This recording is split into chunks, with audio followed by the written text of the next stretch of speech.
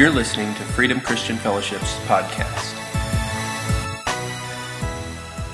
There is a tremendous amount of truth, but there is a tremendous amount of misunderstanding as well when it comes to what we are going to talk about today. And so what we're going to do with the Holy Spirit's help is unpack some of this stuff, look at God's design for marriage and how we can bring the life of Jesus into our marriage. Now, for those of you that are here for the first time today, here's what you need to know. We started a series on 1st and 2nd Peter. We're in chapter 3 of 1 Peter, so you're just at the very beginning, and we're really talking about having the life of Jesus, letting Jesus shine through us. And the context of 1st and 2nd Peter comes in a place of immense trouble for the church. Peter actually writes this letter to folks who are Christians that are in the Roman Empire, who are scattered throughout the Roman Empire because they are being harassed. They're being harassed by a nasty emperor. You might have heard of him, named Nero. Nero hated Christians. He burnt Christians alive. He was not friendly to the Christian cause at all. And so Peter, through the inspiration of the Holy Spirit, writes to them and says, don't give up, don't quit, don't stop, continue in the faith that God has rooted you in. Don't lose hope. Let Jesus shine through you, because as you continue to be steadfast and Jesus shines in you, people are being transformed. But here's the deal. That sounds great when you're like in a setting like this, or like at a conference or something where there's a bunch of people that all think the same way. But the reality is that sometimes when you get out of this context and you go into real life situations and the rubber meets the road, it gets really hard, doesn't it? It gets really hard. And so in the first two chapters, last week we talked about this whole idea of how to love in a situation where there is not understanding. And that's contextual for us today. Sometimes we see things that are happening in our very own country and even our backyards that we don't understand. And we may not even in this place necessarily agree on those things here, and that's okay. But as people who are called by God, if that's who we are, if you have faith in Jesus Christ and you've made your profession there and you believe in Jesus, God commands us to act a different way, to show honor even when it's difficult. Why? Because he's allowing his glory to come out, to love people who are unlovely, to seek even to understand and find mutual respect in situations where we wouldn't normally do. And more importantly, maybe even to curb some of our opinions if necessary. The way I put it is this: to get off of those Facebook conversations that are causing you to fight and think about them all day long. Thank you. One person. It's not easy, but this is the reality, and this is what it means to live for Jesus in the world that we live in. And so in 1 Peter 3, what we see the Holy Spirit addressing is probably the best and most difficult relationship of all in our life, and that's marriage. Now, if you're not married here today, don't lose hope. If you hope to be married, take it in. If you're a young person, you'll be married one day, you need to listen to this. And even if that is not on your radar, you're like, nope, not for me, that's okay. You can apply some of this stuff to your life and get a hold of it, because this stuff works in any relationship context of your life, if it's with mom or dad or brother and sister or whatever. So here's what we're going to do is I'm going to read this, then you're all going to take a breath and smile at me. And then I'm going to explain it. I'm going to give you a little bit of context. 1 Peter 3, if you don't have your Bibles, look on the screen, 1 through 7. Wives, in the same way, submit yourselves to your own husbands, so that if any of them do not believe the word, they may be won over without words by the behavior of their wives, when they see the purity and reverence of your lives. Your beauty should not come from outward adornment, such as elaborate hairstyles or the wearing of gold jewelry or fine clothes. Rather, it should be that of your inner self, the unfading beauty of a gentle and quiet spirit, which is of great worth in God's sight. For this is the way the holy women of the past, who put their hope in God, used to adorn themselves. They submitted themselves to their own husbands, like Sarah, who obeyed Abraham and called him her Lord. You are her daughters if you do what is right and do not give way to fear. Husbands, in the same way, be considerate as you live with your wives, and treat them with respect as the weaker partner and as heirs with you of the gracious gift of life, so that nothing will hinder your prayers. All right? Now breathe. and smile. Because some of you went, amen. And some of you went, oh no. And some of you went, heck no. You're like, Some of you husbands are like, that's right. Sarah called Abraham Lord. Go ahead, baby. It's your turn. We're going to throw some context on this, okay? We must throw some context on this. Let me do that right away. All right, so let me tell you who Peter is talking to here. There's three different groups of people that Peter is talking to. The first group of people, and he's talking to believers across the board, all right? So get that in your understanding. He's talking to people who confess and follow Jesus Christ. But the first group of people that Peter is talking to are women who know the Lord, who follow Jesus, but are married to men who do not know Jesus. Okay? And some of you automatically identify with that, or you've been there, or you understand that, and you say, look, that's me. And we've got some truth for you, some hope and some life for you that is going to help you. The second group of people are women who are married to believing husbands in a godly home. And so Peter's speaking to them. He's addressing them. And then the final group are husbands who follow Jesus, who are leading their homes. All right, so you have to understand that there's three different groups of people that Peter is speaking to, the Holy Spirit is speaking to in the first 7 passages of 1 Peter 3.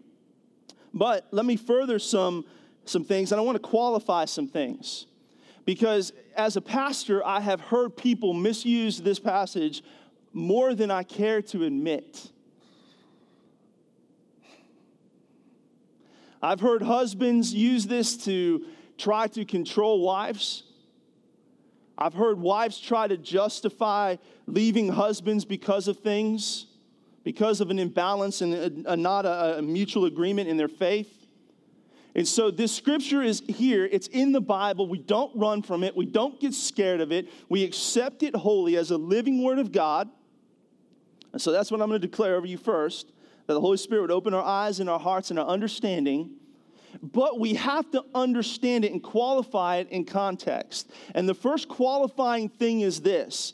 Whenever you look at Scripture in the Bible, you never, ever, ever hold it above the context of the remainder of the Scripture in the Bible. It has to agree with the remainder of the Scripture of the Bible. Why am I telling you that? Because there's other times in the New Testament that the Bible talks about the relationship of marriage. A very familiar passage that we see is in Ephesians 5. And God chose to use the illustration of marriage to show us the importance of the covenant that Christ Jesus has with us, the bride, the church. In Ephesians chapter 5, where the scripture talks about how husbands and wives are to interact, that is an illustration.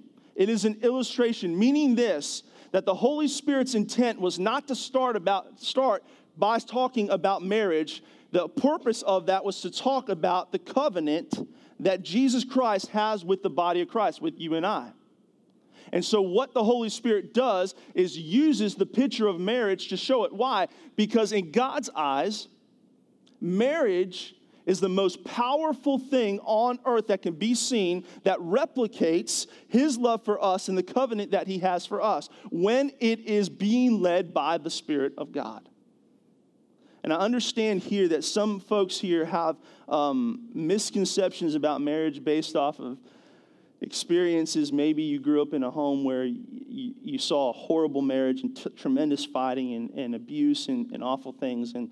And here's what I want to say, just in gentleness and grace. And please hear this, is that when we come into this place and we look at the Word of God, the important thing that we don't want to do is we don't want to filter it through our experiences. And the only way that we cannot filter the Word of God through our experiences is by allowing the Holy Spirit to heal our hearts. And so if that's you this morning, what I want to declare to you first and foremost is that the Holy Spirit would touch your heart and heal those areas of your heart. Because God designed marriage to be a beautiful thing. Even if your picture of marriage is awful, God designed marriage to be a beautiful, wonderful thing, okay? And he calls it and actually purposes it to be redemptive. Another thing that we have to look at in Scripture when it talks to this, because we're going to look at some very powerful words like submission and honor and reverence and the picture of authority here. And these are all important words that God chose to use when he talks about marriage. But another contextual thing that we have to see is this. To understand the idea of submission, we have to understand what honor is according to the Word of God. And Paul talks about this also in 1 Corinthians 12. When he begins to talk about the body of Christ being many members of the different parts of the body. And he actually uses the illustration of a physical human body. And he makes a point by saying, listen, there is equal honor for every part of the physical body. Meaning this, your knee that you might not pay a lot of attention to, when you bump it, you bruise it, or you tear a ligament, or you hurt it, or if it's damaged, it takes up all the attention in your body, doesn't it? What's God saying? God's saying this is that just like the human body, we might not think about every particular part of our physical body, but when it's damaged, we pay attention to it. And we also, it's to bring us into the understanding, here's why, it's to bring us into the understanding of honor. Because when something's damaged, we begin to really understand its value, don't we? We can't use it anymore. I played softball this just a few weeks ago and for a few weeks. And I'm 40 years old. And in my mind, I'm 20-something, all right? I just got to let y'all know. I come suited up and geared up to play softball, and I get out there, and I'm like, I tell my kids how fast I am. I ain't fast. And boy, I played on Tuesday, came around third base, and all of a sudden I just heard a pop in my hamstring, and I'm going, oh. I tagged up at home, and they're like, hey, are you okay? You all right, buddy? And I'm like, oh, no, I need ice, medic, you know. I'm going down, and I realized that I pulled my hamstring, but I realized that, you know what, this hamstring that I don't pay a lot of attention to, it can immobilize half of my body. And so I said, you know what, I got to pay attention to my hamstrings because they're a really important part. It's a really important part of my body. And here's the point when it comes to marriage is this. When we read things like, wives, submit to your husbands, and we talk about this, the husband is the head. These are scriptural, biblical things. It never replaces God's principle of honor.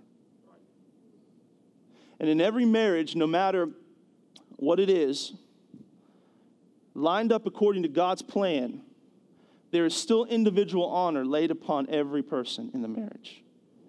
All right? Okay, so we have to understand that contextually. All right. The second thing is this. There is a little bit of wordplay here. And I'm gonna spit out some Greek, not to impress you, just because I believe it's important. And it's the difference between submission and obedience. Because the scripture that we read here talks about submission. In the original language, it's the word submit. And I need to tell you the difference between submission and obedience, or submission and obey. Submission is the Greek word hypotaseo, which means to submit your will. So when God speaks in a marriage and he asks wives to submit, what he's saying is this: there are times where the will must be submitted. He gives an order to the household. There is times when the will must be submitted.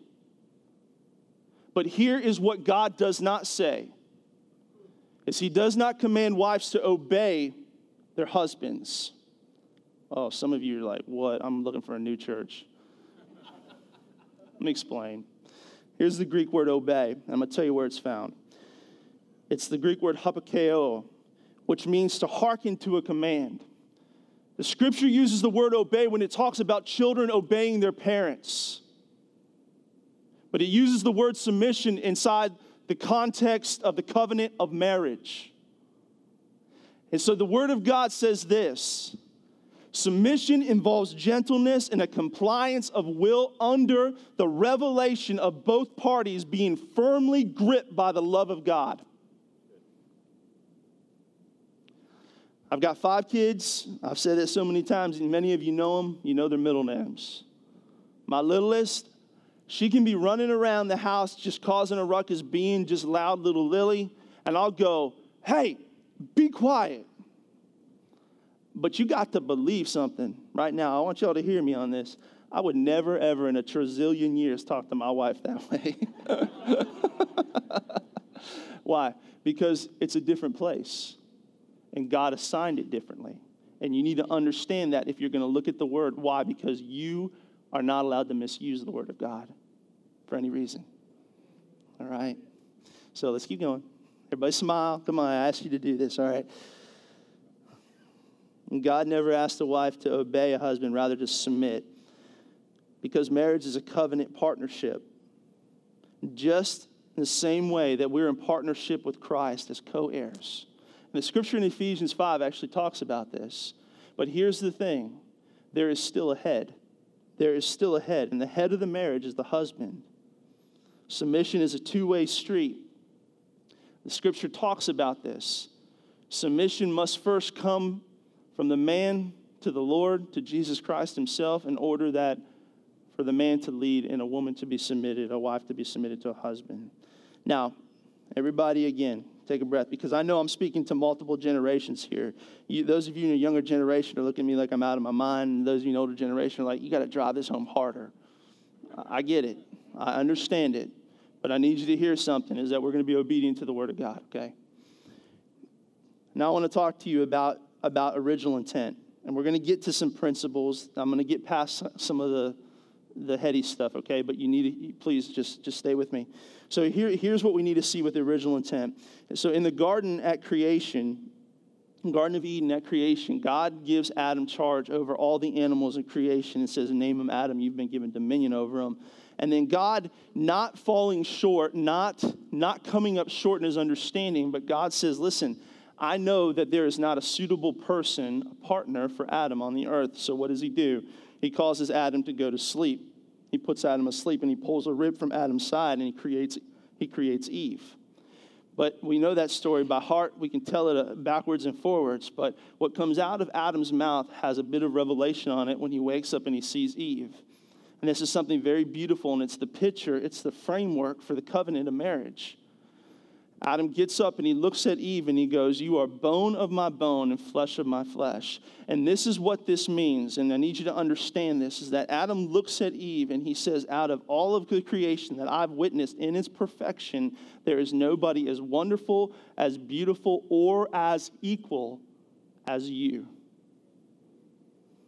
The revelation under the covenant of perfection without sin entering in, original intent was that when God created Eve from Adam, what he saw was beautiful partnership. But then what happened was this. Sin and disobedience entered the earth. And through man's disobedience, a curse came. Sin brought a curse. And in Genesis chapter 3, what we see is this, is that God looked at Eve and he said, this is the ramifications of your sin, the curse of sin upon your life. Half of it had to do with childbirth, but the second half had to do with the relationship that she was going to have, that women would have, wives would have with their husbands. And God looked at her and said, for this reason, you are going to desire your husband alone. And that word desire is just a very simple word used 3 times in the entirety of Scripture, which means to long for. You are going to long for your husband. You're going to desire him physically. You're going to desire his attention emotionally. You're going to desire him positionally. Says you're going to desire from him. But then he goes and says, God says, and he will rule over you. He will lord over you. Now, I want you to understand, this is the result of sin on the earth. Thanks be to Jesus Christ that Jesus came and redeemed us from the curse of sin. Here's why. Because at that very moment, the battle of the sexes started, and the misconception between the understanding of the importance of marriage and the defilement of covenant began.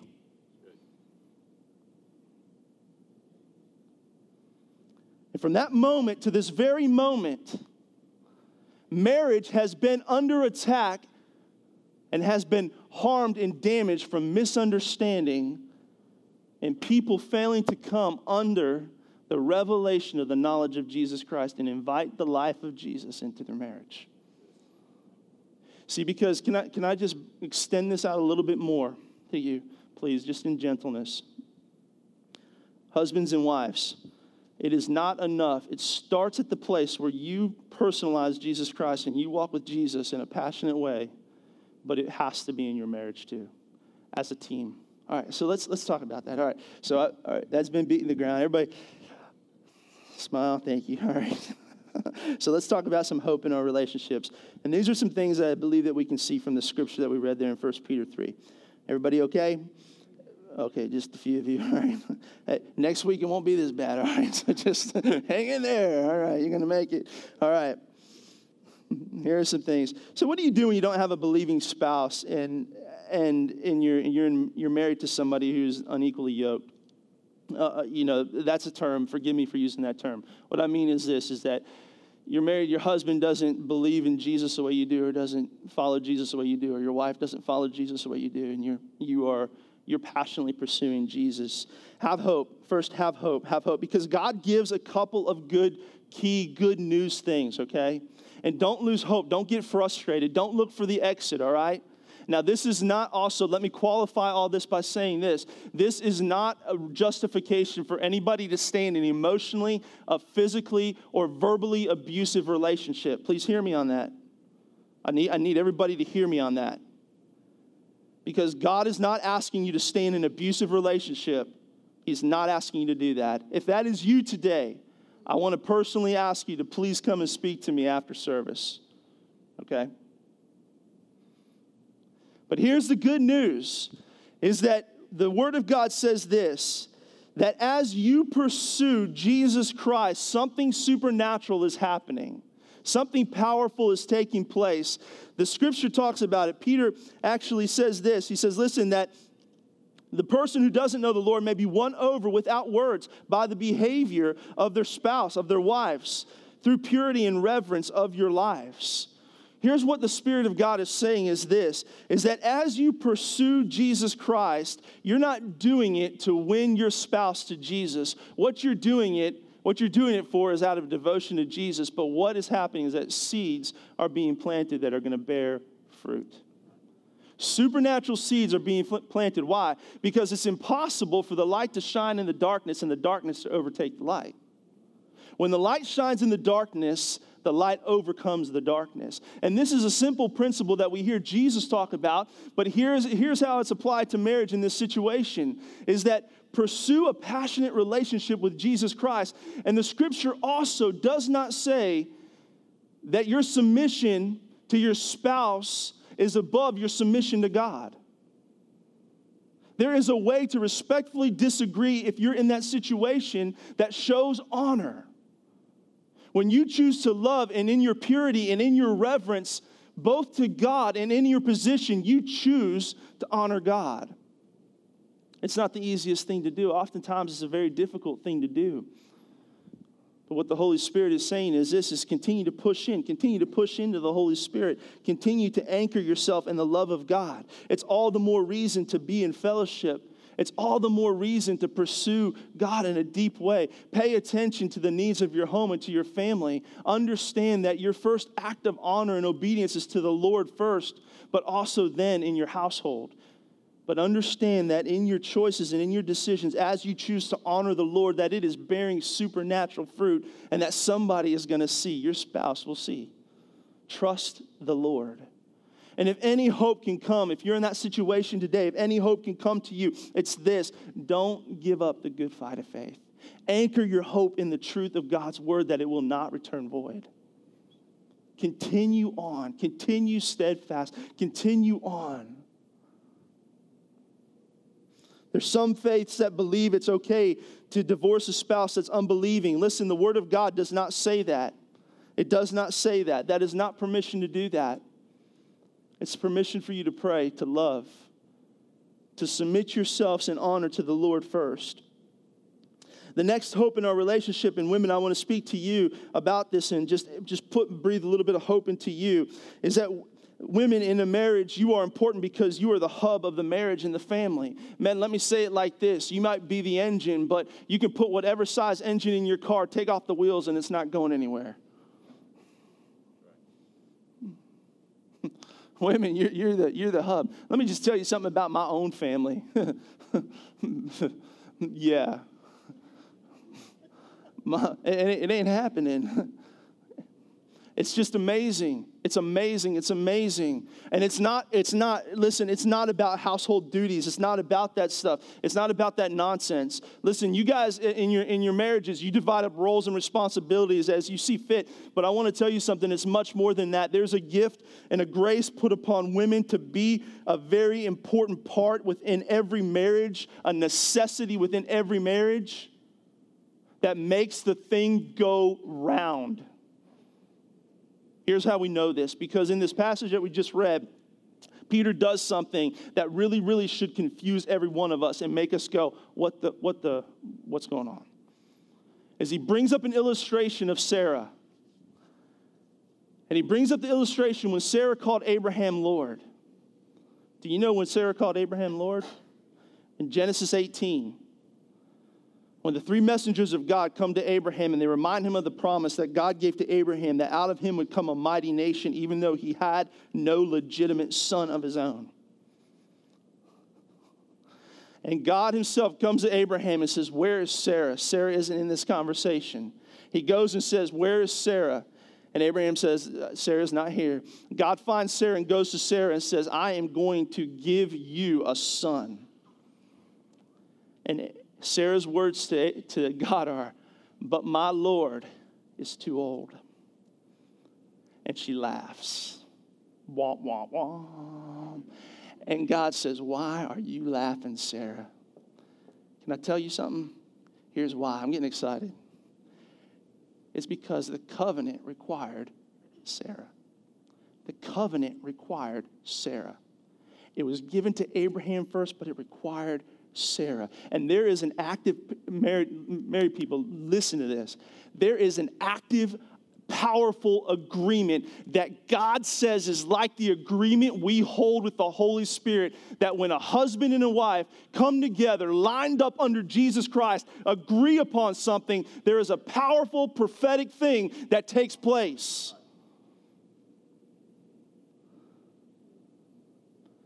And the principle, if I could take the liberty, the principle that's coming across here is this, is that God is jealous over the unity of a husband and wife. And so he set an order. And so women, you have to understand that in your marriage that you are important. Peter goes and he begins to explain it, and this is before all the Dove commercials came out, that your beauty is seen from the inside, not the outside. The remarkable thing about you is this, is that, listen, you're beautiful on the outside, but your strength and your beauty comes from the inside. And so protect your spirit.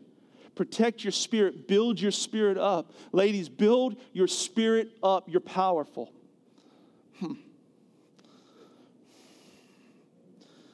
Build them up in the Holy Spirit. Build them up in the prophetic. Build them up in the deep things of God. Build them up in the dreams and the hope of God. Build them up in the identity of God. Build them up. Build them up.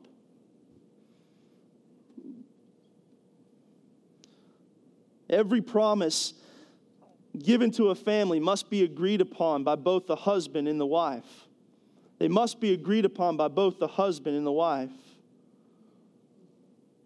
That is why God protects the covenant of marriage. But God ordained the men as the house of the husbands as the head of the marriage. And so here's the word and the hope to men. And men, let me speak to you for just a second. Men, if we're going to allow the light of Jesus Christ to shine in our marriage, we have to lead our families in the goodness of God. We have to lead our families in the goodness of God. God set the order. He set the order, and he's looking at you to hear his voice to lead your families. See, here's the thing, is that submission without leadership is an impossibility. Submission without leadership is an impossibility. So men, if you're in a marriage and you're saying, I just don't get it, I don't know why this is happening, there's conflict in my marriage, and my wife is just contentious and all these things, the first question you have to ask yourself is, are you leading your family in the goodness of God? Because if you're not leading your family in the goodness of God, then submission is an impossibility. And so God asks us to take that rein first and to begin to grab a hold of that. And then he asks us to treat our wives as a reflection of our understanding of the love of God. And literally the scripture says this, and trust me, believe me, when I tell you I wrestled with this, I told my wife, I wrestled with this. I almost didn't preach it. It's one of those fine things, and this is something that I just got to put it out on the line, guys. I have to. I understand that I am talking to multiple generations here. And I understand that there is not an understanding of this within the younger generation. And I fall in that place.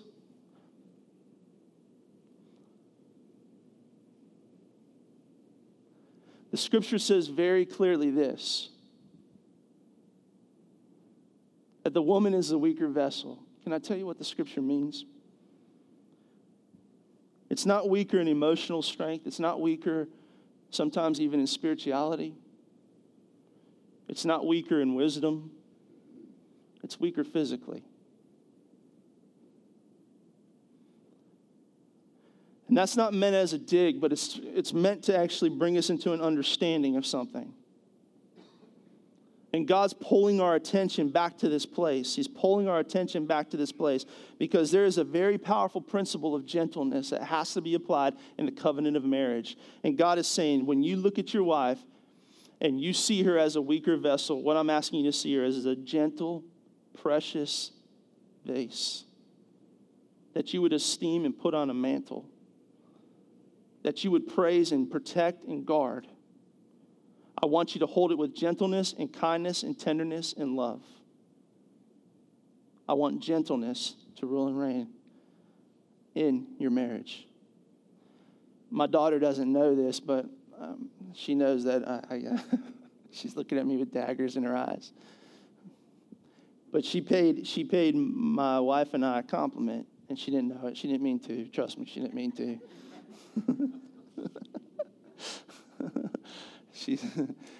She was talking to my wife, and she said, you know, Mom, we're kind of, this is a dangerous thing to say, but we're kind of like a really cool family. And my wife's like, whew, yes, we got you fooled. No, I'm just kidding.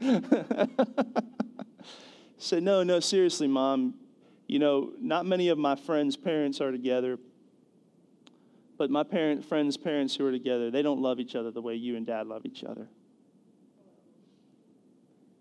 You and Dad really love each other. I'm not tooting my own horn here. Trust me, because me and my wife fight. Woo! We fight. We yell even. We yell. But let me tell you something. It always comes back to the idea of gentleness. It always comes back to the idea of gentleness. And husbands, let me tell you why I did this. I don't do this because I've achieved some place of spirituality, like where I'm floating in my office. I don't, nope. Can I tell you why I do it? I saw my dad do it. And husbands, when you pass down gentleness, your sons and your daughters will seek and see that and bring that into their covenant relationships. And God says, listen, there's a key to longevity in a relationship. And some of you, you're saying, look, I come from so many divorced lineage that I don't have any hope for my marriage. Can I just humbly lay this at your feet? Just put gentleness in your life. Put gentleness in your relationship now. Let God soothe it. Let God heal it. Let him bring it in. All right. Men, we're to treat our wives with gentleness and love them with a firm understanding of the love of God. And the last thing that God says in 1 Peter 3 concerning us men, and he takes it very seriously, and this is the sternness. If there's sternness given to women, it's the idea of saying, coming under the authority of the Holy Spirit and allowing husbands to lead the home. And I know that's tough sometimes. But men, can I tell you what God says to us? He says this, you better get this straight, because if you don't, your prayers miss heaven. Man. That's heavy stuff sometimes, isn't it? But the good news is this, is that no matter where you find yourself, there's never too late to humble yourself and turn to the Lord and say, God, would you heal my heart first? Maybe your model is all jacked up and you need to have a fresh model. Maybe it's your mouth that's messing you up and you need God to heal your mouth, but it's never too late to turn to the Lord. It's never too late to turn to the Lord. Justin, come on up. 3 key things, three simple things to apply to your life right now. This is it, to your marriage. Apply to your marriage. This is super fast. You need times of healing, times of health, and times of hope. Times of healing, times of health, and times of hope. What are times of healing? Husbands and wives, you need to have regular times when you have conversations where healing can occur. Sometimes the most damaging things happen in life just through the pass-bys, the things that aren't said and the absence of communication. And so there's an importance of husbands and wives sitting down. I would encourage you on a daily basis. If you can't do it daily, make time once a week to do it. Set up a time where you can spend at least 10 minutes talking about some of the things that are heavy on your heart. There's a need for us, both men and women, to get the heaviness off of our heart. And God puts you in a covenant relationship so that you can bear one another's burdens. And sometimes through the things that aren't said or the things that are said or the things that are missed, there are hurts that take place and there has to be times of healing. But the other way healing comes is when identity is spoken. And so I know this is a challenge to every one of us, but in our marriages, there has to be a time where you look at your spouse and you begin to point out the good things in them. You begin to say the good things in them. You're going to stretch yourself. It's not going to be easy, but you're going to have to do it. Why? Because you are the primary person in your spouse's life to bring that about outside of the Holy Spirit. And if you do this, the life of Jesus will be in your marriage. The second thing is this, is that you have to have these times of health. First was times of healing. This is times of health. And all this is you have to have regular times to get away and to enjoy one another. You know why my daughter thinks that my wife and I love each other so much? It's because we don't mind leaving them at home. They're grown up now. They can handle their business. We'll order a pizza. You'll be fine. But I enjoy being with my wife. I enjoy going to dinner with my wife. It doesn't have to be complicated. It could be walk around the neighborhood holding hands. Have a time where you are just with your spouse and you are enjoying them. You are recharging your batteries. Why? Because if you run through work, through stuff you're doing with the kids, and by the grace of God, let me just gently put this, all right, I understand. I'm throwing some fastballs and some heavy stuff here. Smile and breathe. But if your life is occupied with stuff for your kids 24/7, every day of the week, do not be surprised when your marriage gets strained and stressed and starts to fracture. Unless you're 100% positive that your kid is going to make the major leagues, he could probably do without one practice a week. I said it. I'm not, Spend that time with your spouse. Take priority in the order of your family, in order of your life, and begin to schedule things for you to enjoy so that you can enjoy your family, so that you can enjoy your kids. And then finally, times of hope. There's a need. When a family and a marriage becomes powerful is when it becomes prophetic. And there's a need for couples to sit down and to hear God for what God is saying about their marriage and their future and their children. To speak prophetically about what God is speaking in their marriage and for their kids. The primary prophetic person for your children should be you. Should be you and your wife, you and your spouse, you and your husband. Why? Because God has given you guys an agreement that is powerful.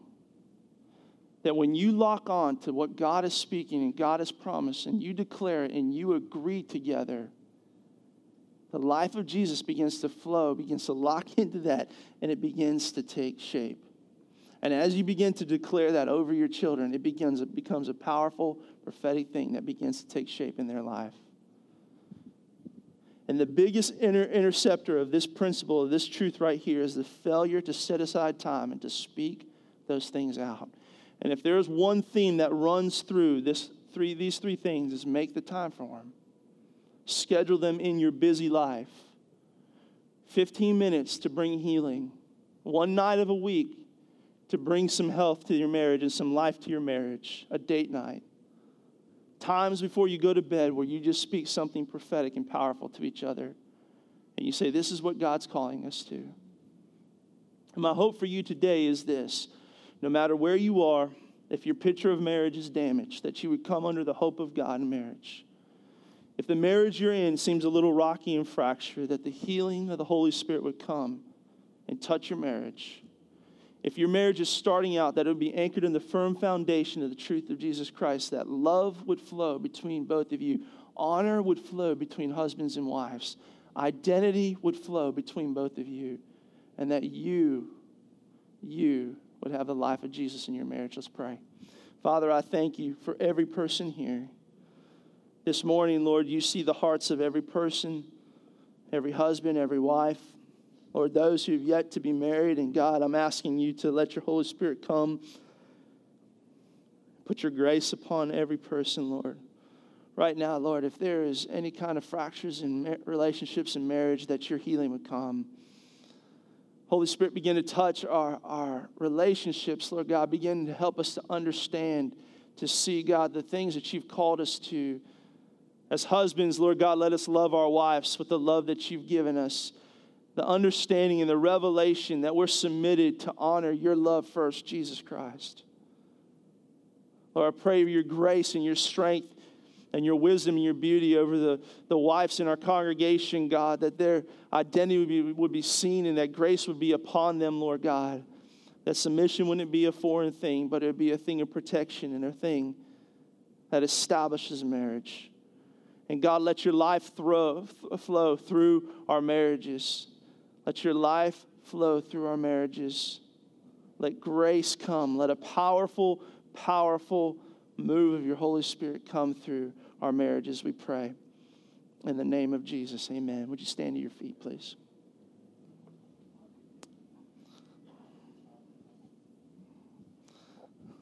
Thank you for being here today. Thanks for braving the rain. Thanks for getting up after the Cowboys preseason loss. You know, you guys are troopers. Don't forget, next Wednesday we do have our midweek service. We want to invite you to that. And take a look at the signups for the small groups before you leave, please. If not, just to look at them and pray over them and come back and sign up for something next week. But I just declare the grace and the peace of Jesus Christ over every one of you. Be blessed today and this week in the name of Jesus. We love you. Have a great, great week.